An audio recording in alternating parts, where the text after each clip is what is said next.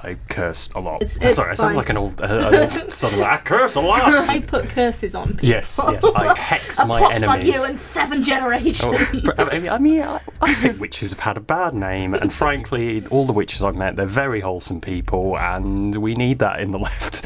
It's a huge theme of our podcast. We've interviewed about 4 people who are into witch life. Yeah.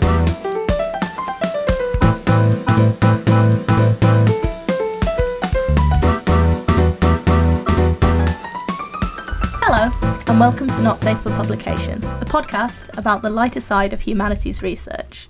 I'm Georgia. I'm Anna, and today we have Chris. Hello.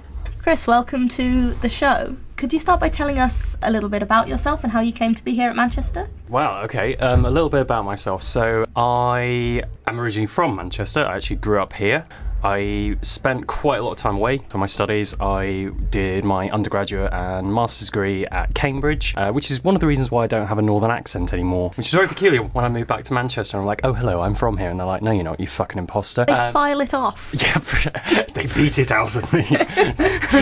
you don't sound sufficiently posh, young man, get your act together. And I came back to Manchester for a couple of reasons, partly because I wanted to kind of see the city again, because, you know, your experience of living in a place when you're sort of under 18 is very different to when you can go back as an adult. And also, Manchester's got a very good reputation for the area I research, which is social movement theory, so it seemed like a natural fit.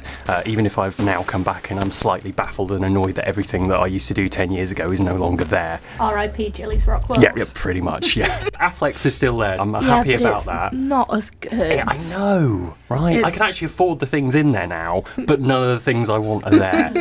Truly, God is dead and we have killed him. So you've mentioned your research a little bit already, so working on social movement theory. Can you kind of introduce your PhD? Sure. So my PhD area is on masculinity, militancy and misogyny within radical left-wing movements. To put it more simply, it's about sexism within the political left. My provisional thesis title at the moment is Why Are There So Many Misogynists on the Left and Can They All Get in the Sea? But jokes aside, it is, I think, quite a serious issue. And it's an issue that has been ongoing for quite a lot of time. And on the one hand, you might say that to an extent all politics has forms of discrimination in it. You know, we need to look at kind of things that are going on in Westminster around sort of sexism, sexual harassment to see that. What bothers me about it in the political left isn't just because that's my standpoint, it's also because leftism, as I understand it, is a form of politics that's meant to be saying, you know, we should be opposed to things like sexism, misogyny, harassment, and so on and so forth. Yet at the same time, what you've got is a very peculiar contradiction where you will have groups that will declare until they're blue in the face that they're, you know, the socialists and feminists, yet within those groups there is a definite gendered hierarchy in terms of organising, in terms of what roles people play in those organisations, and in extreme cases that can go into some quite dark places. And to me, that's fundamentally unacceptable as an activist, and also something that I don't think academics have really looked into in any great detail. Yeah, and it is something that I think you do see, you know, in terms of the less sort of insidious forms, but still things that if you're not sort of tuned into the dynamics of gender, it's just so easy to miss. This is an example from activism, but it's just something that just came up over the summer. I was at a conference where they had, during one of the 2 lunches of the 2-day conference, they had a women's lunch event, which we were supposed to go to and talk about, like, well, what issues do we face as women in the history of the Americas? And what it boiled down to is that all the women, there wasn't a separate buffet. We were told to collect our food, go off to a different room, and all the male early career researchers were left in a room with all the established male academics. Right, ladies, if you could just step aside for a moment. The men are going to have serious discussions. So what they essentially did was create a situation where access to some of the most influential people in the field was limited to male researchers, and the women had to go off to another room and talk about why it was hard. Yeah. Because of things like this. Yes. Isn't it terribly hard as a woman speaking to the top people in the field when we have to go into another room? We are literally being segregated. I mean, that kind of fits with a lot of the stuff that I've witnessed in my experience as an activist. I was very struck by, so my sort of political kind of engagement began with the student movement that sort of kicked off from about 2010 onwards around tuition fees, and I found myself kind of baffled by some of the things that I witnessed. I remember very striking, there was a big conference in London just before like the big demonstrations kicked off, and it had been agreed, similar to what you said, that there was going to be like a sort of women's caucus, and I was like, yep, cool, great. But it felt, once the women had left, it was like the men were all sitting there and were like, right, now we're going to plan the demonstration. And I was sort of thinking, why can't the women be involved in this? Like, why have they gone off into a separate route to not have that really important discussion about what kind of tactics we're going to engage in, you know, what kind of risks we're going to take? Surely this is not a very accessible or particularly, I would say, socialist way of organising. And I raised that as a concern. People sort of looked at me as if I just sort of said, oh, by the way, I'm actually a Liberal Democrat. You know, it's... Exactly, I'm not a Liberal Democrat. Card-carrying Labour Party member. And that is sort of been my experience of kind of a lot of activist spaces. And when I speak to sort of female identifying friends who've been involved in radical left groups, they will tell me similar anecdotes, whether it is like separation in terms of organising, whether it's the kind of thing where maybe there's an occupation and kind of women are sort of left with domestic tasks like sort of cooking and stuff, where, you know, they'll be talked over by men. And that, I would say, isn't just, you know, a minor issue. It's not something you can brush off. Radical left activism to me is what I would consider to be a prefigurative politics. Like, it's about trying to create the world you want to see in the spaces you occupy. And if we're not consciously and critically examining dynamics around gender and sex, then there's absolutely no point in sitting down and planning a new economy. So, do you see what I mean? Totally. There's some, you know, you think there's something about the kind of the invisibility of maleness. Yes. That you have a gender if you aren't cis male. Yeah. But if you are cis male, then you don't need to participate in gender thinking or gender spaces because it's not necessarily these people's fault, but they see themselves as the default person. Yeah. I was thinking from a more historian's perspective, especially since I'm looking at China and being Russian, I'm also familiar with kind of Soviet posters and stuff like that, and the ideas in majority of situations when you are trying to promote a slogan, you're going to use a male figure, or you are going to use a figure who might be female but would be wearing the kind of clothes that gender-wise would be more associated with being male. So like workers' overalls and things like that. Yeah. And that's just something that I always found really interesting, in that socialism and communism was very much associated with women's rights, and they tried to promote them, but at the same time the visuals that they created were very much aimed at a male audience. Yeah, exactly. And I think you caught on a really interesting point, because that kind of Soviet style of socialism is still very influential on the radical left today, whether they're in favour of it or against it. And that kind of iconography and almost like it's an epistemology of where gender sits within the radical left. It's very striking that, for example, like in the early parts of sort of like the Russian Revolution, shortly after the Bolshevik Revolution, you saw a lot of things happening that seemed very good for women's rights. So like, collectivization of childcare, legalization of abortion, all of this sort of stuff. And then gradually the Soviet Union becomes more conservative in its gender politics. And at the same time, you see a knock-on effect in gender politics within radical left groups in the West. So, until like I think it was like mid-1970s, orthodox communist parties described both feminism and homosexuality as the rubbish heap of capitalism, right? It was seen as bourgeois deviation from what true politics was, and it was always implied that true politics was this kind of quite sort of masculine intellectual critique of capitalism, right? From that, you kind of get offshoots of like activist groups that say, no, we don't want to have anything to do with that. But at the same time, those structures, that iconography is very strikingly still exists.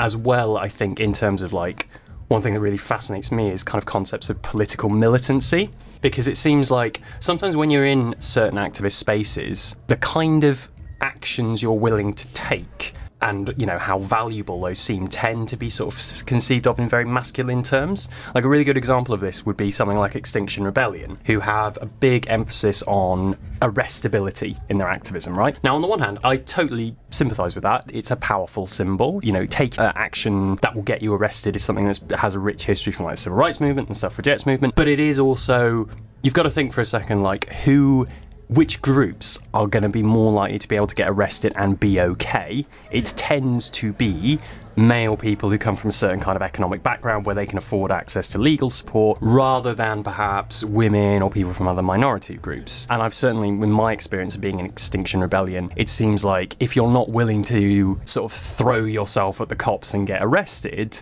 you're seen as somehow slightly lesser of an activist. Does that make sense? Yeah. It totally does. And there is a sort of a machismo Yeah, very much so. within it. So, can you tell us a bit sort of about basically how you're approaching your research? What sources are you using? Are you doing interviews? So at the moment I'm kind of trying to draw a little bit, in terms of my theory, kind of draw little bits together from what stuff has been written critiquing kind of gender dynamics in the radical left. Now that's drawing on kind of established masculinity theory, but a lot of it is coming from activists themselves, because it seems like activists tend to produce their own knowledge, right? They tend to produce their own critiques, their own analysis. Any kind of activist group will be publishing their own blogs, their own zines, their own websites, that kind of thing. So a lot of what I'm drawing on is their accounts of saying, well, this is the problem. Okay. And then in terms of how I'm going to go about analysing it, it will be a case of looking both at the way in which kind of self-identifying men on the left kind of experience themselves both as men and as activists, and how that has impacted on their understandings of issues around gender dynamics and sexuality.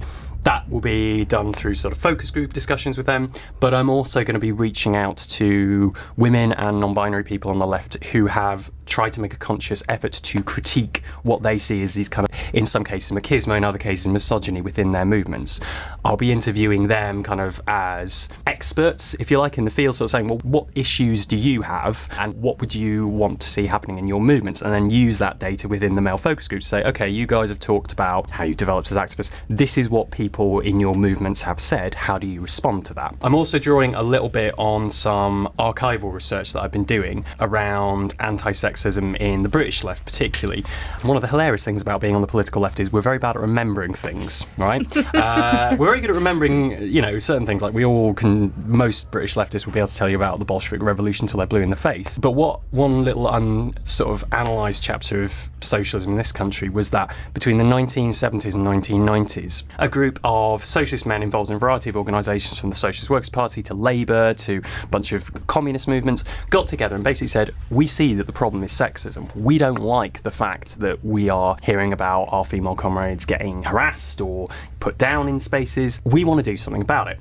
So this group of men formed a collective which they called themselves Achilles Heel, and from about 1972 to 1991 they published a regular journal of men's anti-sexist politics within a socialist framework, and it is fascinating reading, because I'm reading the discussions that these guys had, 20, 30 even years ago, and I'm thinking you could be describing the left now. They are talking about meeting dynamics, they're talking about language, they are kind of trying to form a sense of what it means to consciously turn against this kind of militant misogyny, still have a form of kind of militant activism that embraces vulnerability, both of the self, but also rethinks relationships with women and children. It's very telling, I think, that those movements didn't really survive. Basically, by about sort of the early 90s, they kind of burned out because most of the hierarchies of these activist networks were just not interested. You know, quite a lot of the articles you read in the journals would be like people talking about how they went to their constituency Labour Party and they tried to raise motions about conscious commitments towards anti-sexist politics, and those would just be ignored. There was something more important. You know, we had to talk about the miners' strikes, we had to talk about this, we had to talk about that. Yet at the same time, I feel like there isn't really a space for anti-socialist tactics in the left. Ha ha ha, I'm actually a cop. Anti-sexist men's politics within the left. Because if you think about a lot of the anti-sexist movements that exist at the moment that are kind of aimed at men, I'm thinking like things like the Good Lad Initiative and stuff like that, I think they're good, they're great, but it's very much a surface level discussion. You know, it's kind of like talking, it's great that you're talking about reflecting on your own conduct, but I think that needs to be fitted into a political framework where it's men consciously confronting themselves about their own sexism is part and parcel of trying to have a radical new vision for the world that fits into a socialist framework. So I have a question, and I bet it's one that comes up quite a lot. Mm-hmm. How do you handle your own positionality in this? does it work to be a male presenting person Yep. who wants to access women's testimony on their Yep. experiences of sexism, who wants to talk to men about their perpetration Yep. of sexism? How do you keep yourself in it, or do you keep yourself out?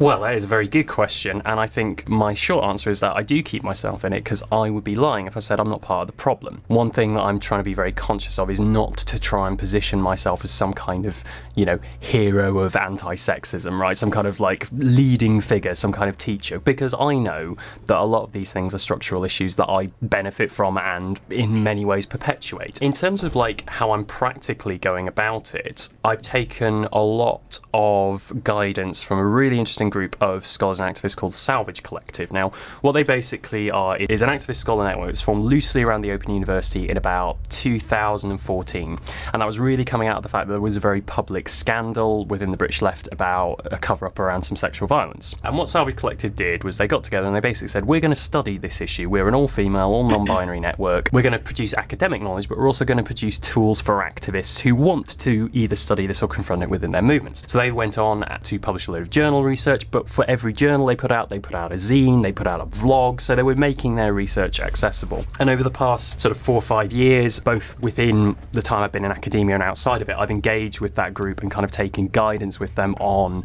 like how I can position myself within my own research. How do I make sure that I am being reciprocal? For example, if I'm going to an activist network and talking to a bunch of women, about their experiences of sexism and misogyny, what can I give back to that movement? So depending on the movement I'll be speaking to, it might be that I do some labour for them in some form. So, some of the networks that I've worked with in the past, I've volunteered to help run childcare sessions for them while they engage in meetings and things like that. But I am conscious, though, that when I talk about my research, I start reflecting on myself and I sort of start to think, well, are there aspects in me that are part of the problem? So like one of the things that you see is very striking in leftist masculinity is there's a lot of kind of like intellectual machismo. So not necessarily the kind of machismo where you want to lob yourself at the cops, more the kind of look at me, I've read all of Marx and I understood it, right? I'm conscious that in a lot of all the of type. Marx. Yes, all of it, not just some of it, all of it. I haven't read That all of sounds Marx. like masochism. Yes. But you know what I mean? Like Yeah. that's kind of like sense of intellectual power, and I know I do that, right? Because I know that I've come from an educated background. I know often in activist spaces I'm suddenly catch myself and I think, no, what I'm trying to do is set the analysis for the group, because I'm sort of positioning myself as I said earlier, an expert. Yeah, and I'm not an expert, right? I should not be talking over people in that sense. So one of the ways I'm trying to incorporate this into my own research methodology is to use a bit of autoethnography, right? To consciously interrogate my own development as an activist from, those early days when I was engaging in the student movement. Because back in those days, I was not a sociologist. I studied English literature. I would have been perfectly happy doing that. But it was in that engagement in radical politics that brought me to where I am now. And I think kind of looking at the things that I have done and the ways in which I am part of that system is a way of enriching my data and helping me be really conscious about my positionality in relationship to my participants. And then you kind of also declare your interests and where you are. Yeah. And I think that's something that makes it very honest. Yeah. I think it's something that, how do I put this? The more different you are from the subject of your study, the more work you have to put into that, or that's how it's always felt in academia. But I also think that we probably also need to examine our similarities in a way. That, if you were studying a community of people that were exactly like you, you're not invisible there. Like, they've formed you and you've formed them, and there's a sort of give and take to that. Have you considered, when you are going to seek women's testimony, or when you've done it, whether there's ways of literally removing yourself from it? I'm just thinking about, when I talk about sexism to men, even to men who I know are sympathetic, even to men who I believe 100% support the cause, I still think I say different things from when I'm discussing sexism with other female presenting people. Sure. And I don't know, I was thinking about things like having them interview each other. That is certainly something I've been playing around with the idea of, because I feel like having a space where kind of women are sharing experience, even if I was in the room and you know, and they know that I'm sympathetic and trying to position myself as an ally, I totally empathise with the idea they may not be as open with me as they might be with other people. So the idea of kind of having them interview each other is certainly something I've played with. The idea of kind of trying to almost find a way of interviewing them where I am as silent as possible and position myself as like, you're the teacher, teach me, I want to learn from you, I am not the expert.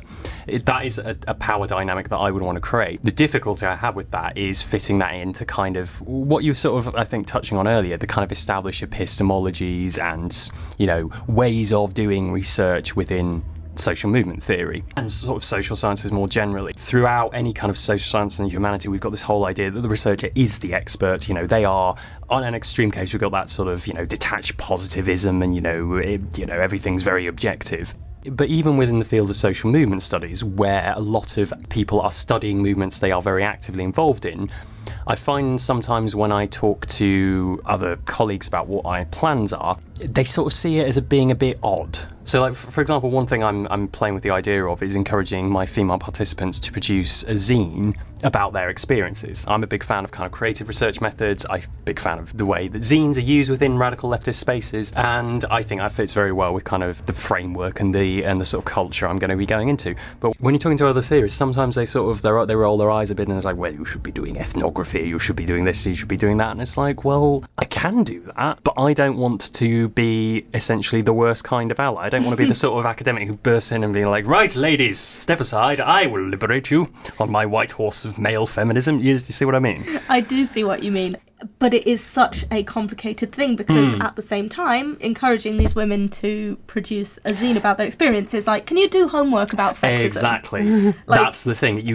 And just like, you're a woman, and so I need you to talk about sexism. I need you to reflect on sexism more than you have to on a regular basis because it happens to you all the time. Yes. But let's revisit it. Let's academicize it. Yeah. And then ultimately, for my own valorization, right? Yeah, and it is, and that latter point about my own valorization is something I'm very conscious of, because the way I see it, because my motivation for doing this is primarily from my experience as an activist, I want to make sure that what I do goes back to the movement, right? I want to be able to use this research to create tools and resources for activist communities who are concerned about anything that's happening in their movement to find ways of dealing with that, right? But I'm also conscious I need to write an 80,000 word PhD so I can call myself Dr. War. I think that's probably the only other reason I want to have a PhD. I want to be called Dr. War. There's also a Dr. Death in my department. I'm going to write a paper with him. I don't know about what, but I just love the idea of war and death. I hope we can dig out Dr. Pestilence. Yeah, exactly. And Dr. Famine, and then I'll just retire.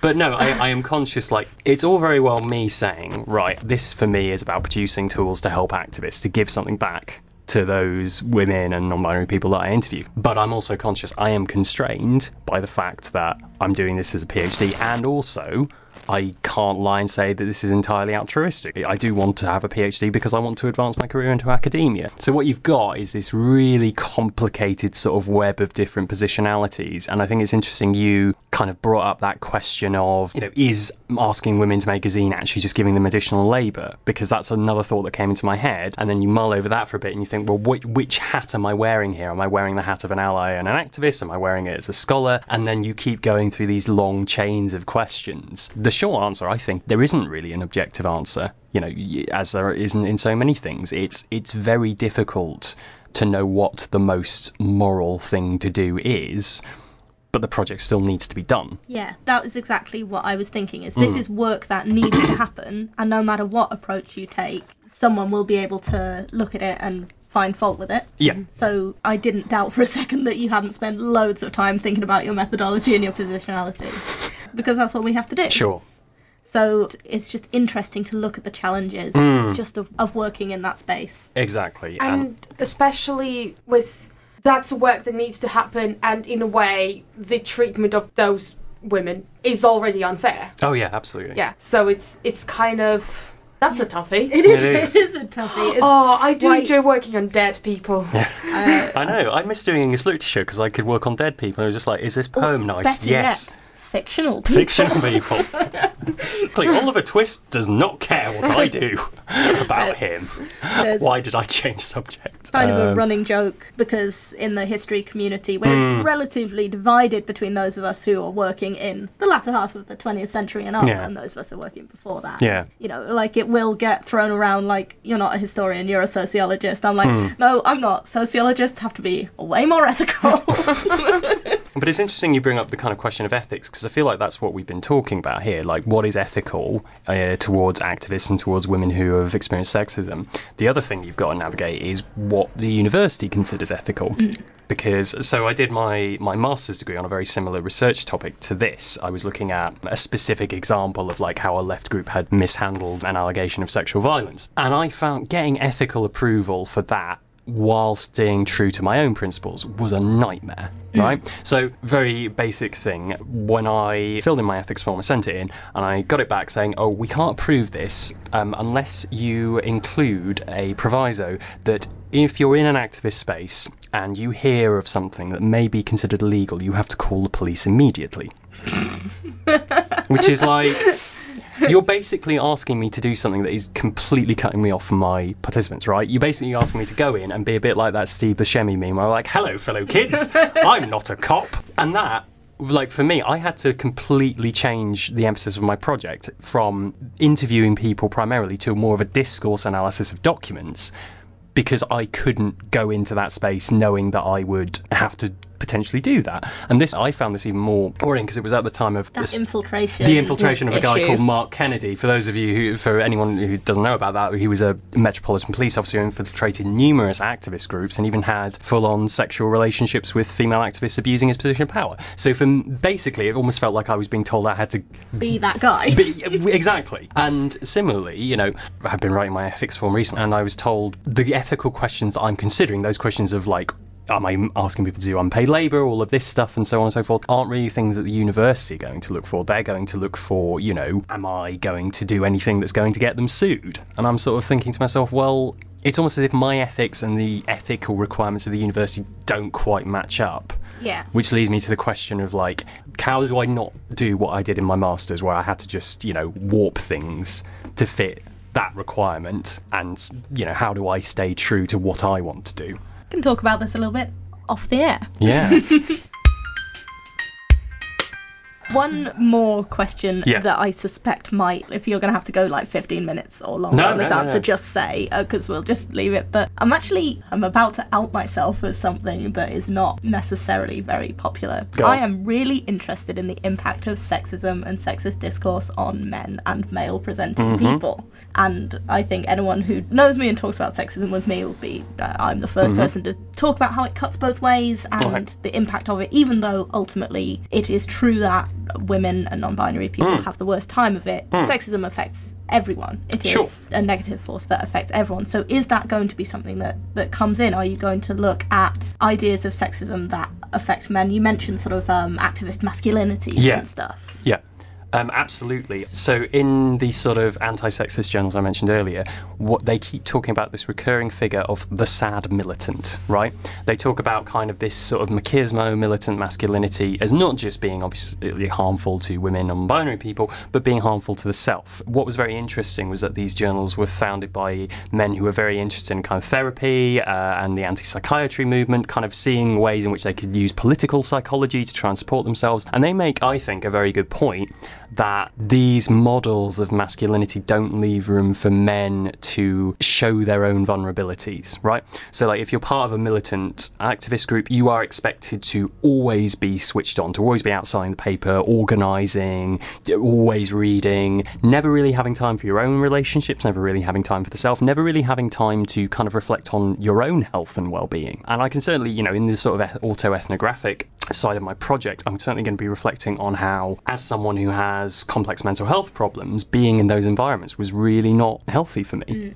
You know, as much as I was committed to the politics, there would be times when I just felt like I was being encouraged to, almost in a very regressive, conservative way, like, you know, man up. Not that term was ever used, but it was a similar sort of thing. It's no surprise to me that a lot of activists, and this is something I'd be interested to study later to see if whether it's predominantly male or female activists, go through periods of kind of burnout and withdrawal. So, there was a period from about 2015 to 2017 where I kind of did no politics, right? I mean, I engaged with Labour, I voted for them, I was supporting Jeremy Corbyn and stuff, but I wasn't going out to radical meetings and things, simply because in the previous years, I had just, part of that kind of cultural milieu was just, it wasn't good for my mental health. Yeah. It asks a lot. Yeah. It asks a lot of you in terms of dedication, commitment, a kind of perfection in a way that, you aren't necessarily permitted to, that if you step away, then,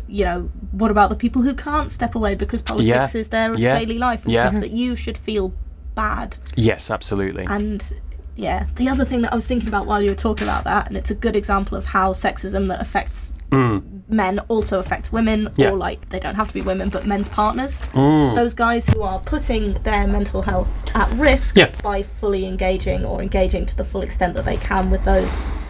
That often is a trauma that then is fed onto partners. Exactly. The partner becomes a caregiver, a kind of support system that makes their activism possible. And I certainly witnessed that firsthand, particularly when I knew people involved in movements, and I also knew their partner. It would be a case of like, they would be trying to encourage their partner to take a step back simply because they were having to do so much emotional labour for them. And I'm reflecting on my own experiences. I can see how with my then partner, because I was so committed, I would often almost expect her to be there to be the supportive person, even though she was involved in the same movements. And I caught myself, one of the reasons I took a step back was because I had a realisation that this was completely unfair. She went to the same meetings, she was engaged in the same issues. Why has she got to be the one doing the listening? That's not fair on her. But yes, it is, again, it comes back to that whole idea in which almost there's the domestic politics that are kind of thrown onto women in wider society are still replicated in leftist spaces. I was doing some archival research on some of those journals I mentioned, and there was an article from an activist in the Communist Party of Great Britain who was talking about how frustrating she found it that she and her husband would go to the same meetings, they go on the same picket lines,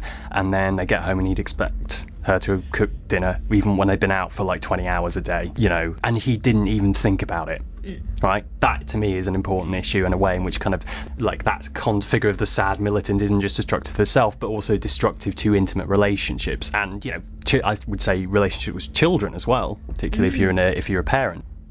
Wow, I could honestly talk about this all day, but we are already running long. I'm sorry. That's fine. I love the sound of my own voice. No one else does, but I do. I was just about to say I quite like it. Oh, thank you.